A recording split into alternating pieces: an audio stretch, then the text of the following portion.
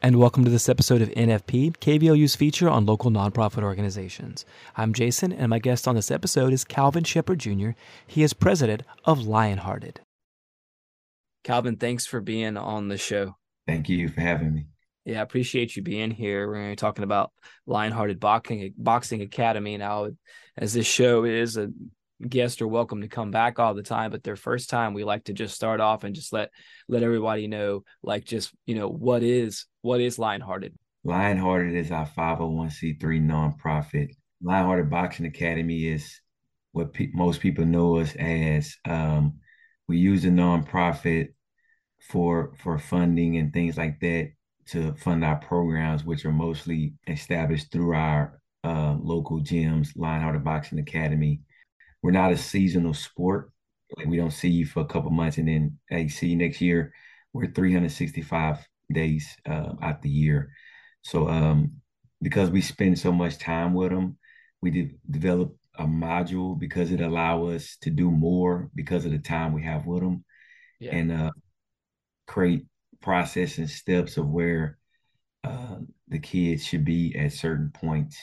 And just like with everything, everyone develops at their own pace. So it's just a little thing we created to better evaluate them. And that's Now, looking at that, like what you mentioned, you've got several age groups, and you kind of meet these children where they are. What are some of like the particular services and things that y'all offer that you could mention? So our main thing, like I said, we do mostly everything through our boxing gym. Right. So our main thing is health and fitness and building sociable and teamwork skills. Yeah. The sociable thing is, I remember growing up in Port Arthur, we had three high schools, but we're pretty much familiar with everyone, even at the other schools, because we're a small city. And I noticed the thing that when we've combined it to one school, that there are kids at the same school, same grade, that don't even know each other. So I was trying to figure out why is that so. And I know we can focus on a society to this day that there's not a lot of things where kids socialize together. And I think that's a reason for the spike in violence. Because when you know a person, yeah, there'll always be conflict, but dealing with conflict is a big thing. It doesn't always have to go to a certain point to where it's severe. And so that's why I created that environment to where we're getting kids from all these areas, even outside of Port Arthur, and let them socialize, build teamwork skills, work together, and things like that.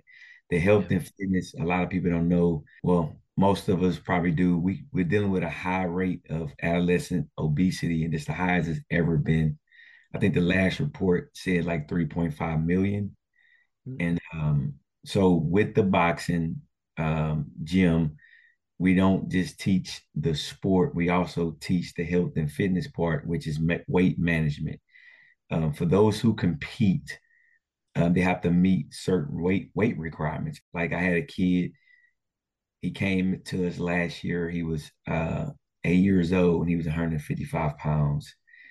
And so from October to now, I just weighed him, actually the end of April, and he's down to 140. Now, he's lost 15 pounds and he's made 9.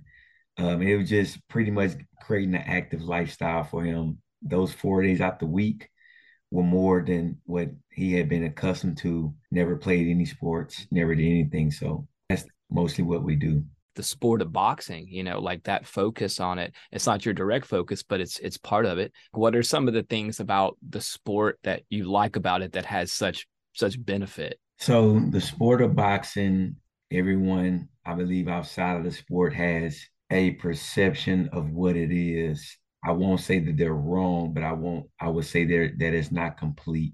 What the sport of boxing does, it does create individuality, and the biggest thing, it creates confidence. Hmm. When you have an individual person that's confident in themselves, they are less likely to follow a crowd or do things on others' terms. So Yeah. what we do is, most of our kids don't compete. We create confidence in their own abilities while keeping them active. Younger kids, like I said, those usually start age. Yeah, we get kids 7, 8, but we do get a lot of kids, around 12, preteens. A lot of our kids these days are dealing with mental health, and it comes from confidence. I mentor them, and also I talk with the parents, and I tell people that kids see themselves as adults see them. If kids can call each other names all day, stupid or different things like that, and a kid say they'll probably call them back the same thing. It doesn't have the power as an adult saying it. When an adult says it, it becomes facts. And I tell them, like, kids protect adults' innocence. So what I try to do as a coach is show them that, hey, I believe in you. I know you can do it. When things get hard, I want you to overcome it, figure it out, and get it done. And I hold them to that standard. I'd like to ask you any upcoming events that y'all have as we speak today. Yes, Lionhearted has expanded into Beaumont and surrounding cities. So we have a gym under our umbrella called Fold 9 Elite Boxing Academy. Saturday, May 13th, starting at 10 a.m. until I'll have about 20 local boxing gyms from Louisiana and Texas coming over for a sparring and fundraiser. It'll be open sparring, free of charge. We'll be selling links, various items to raise money.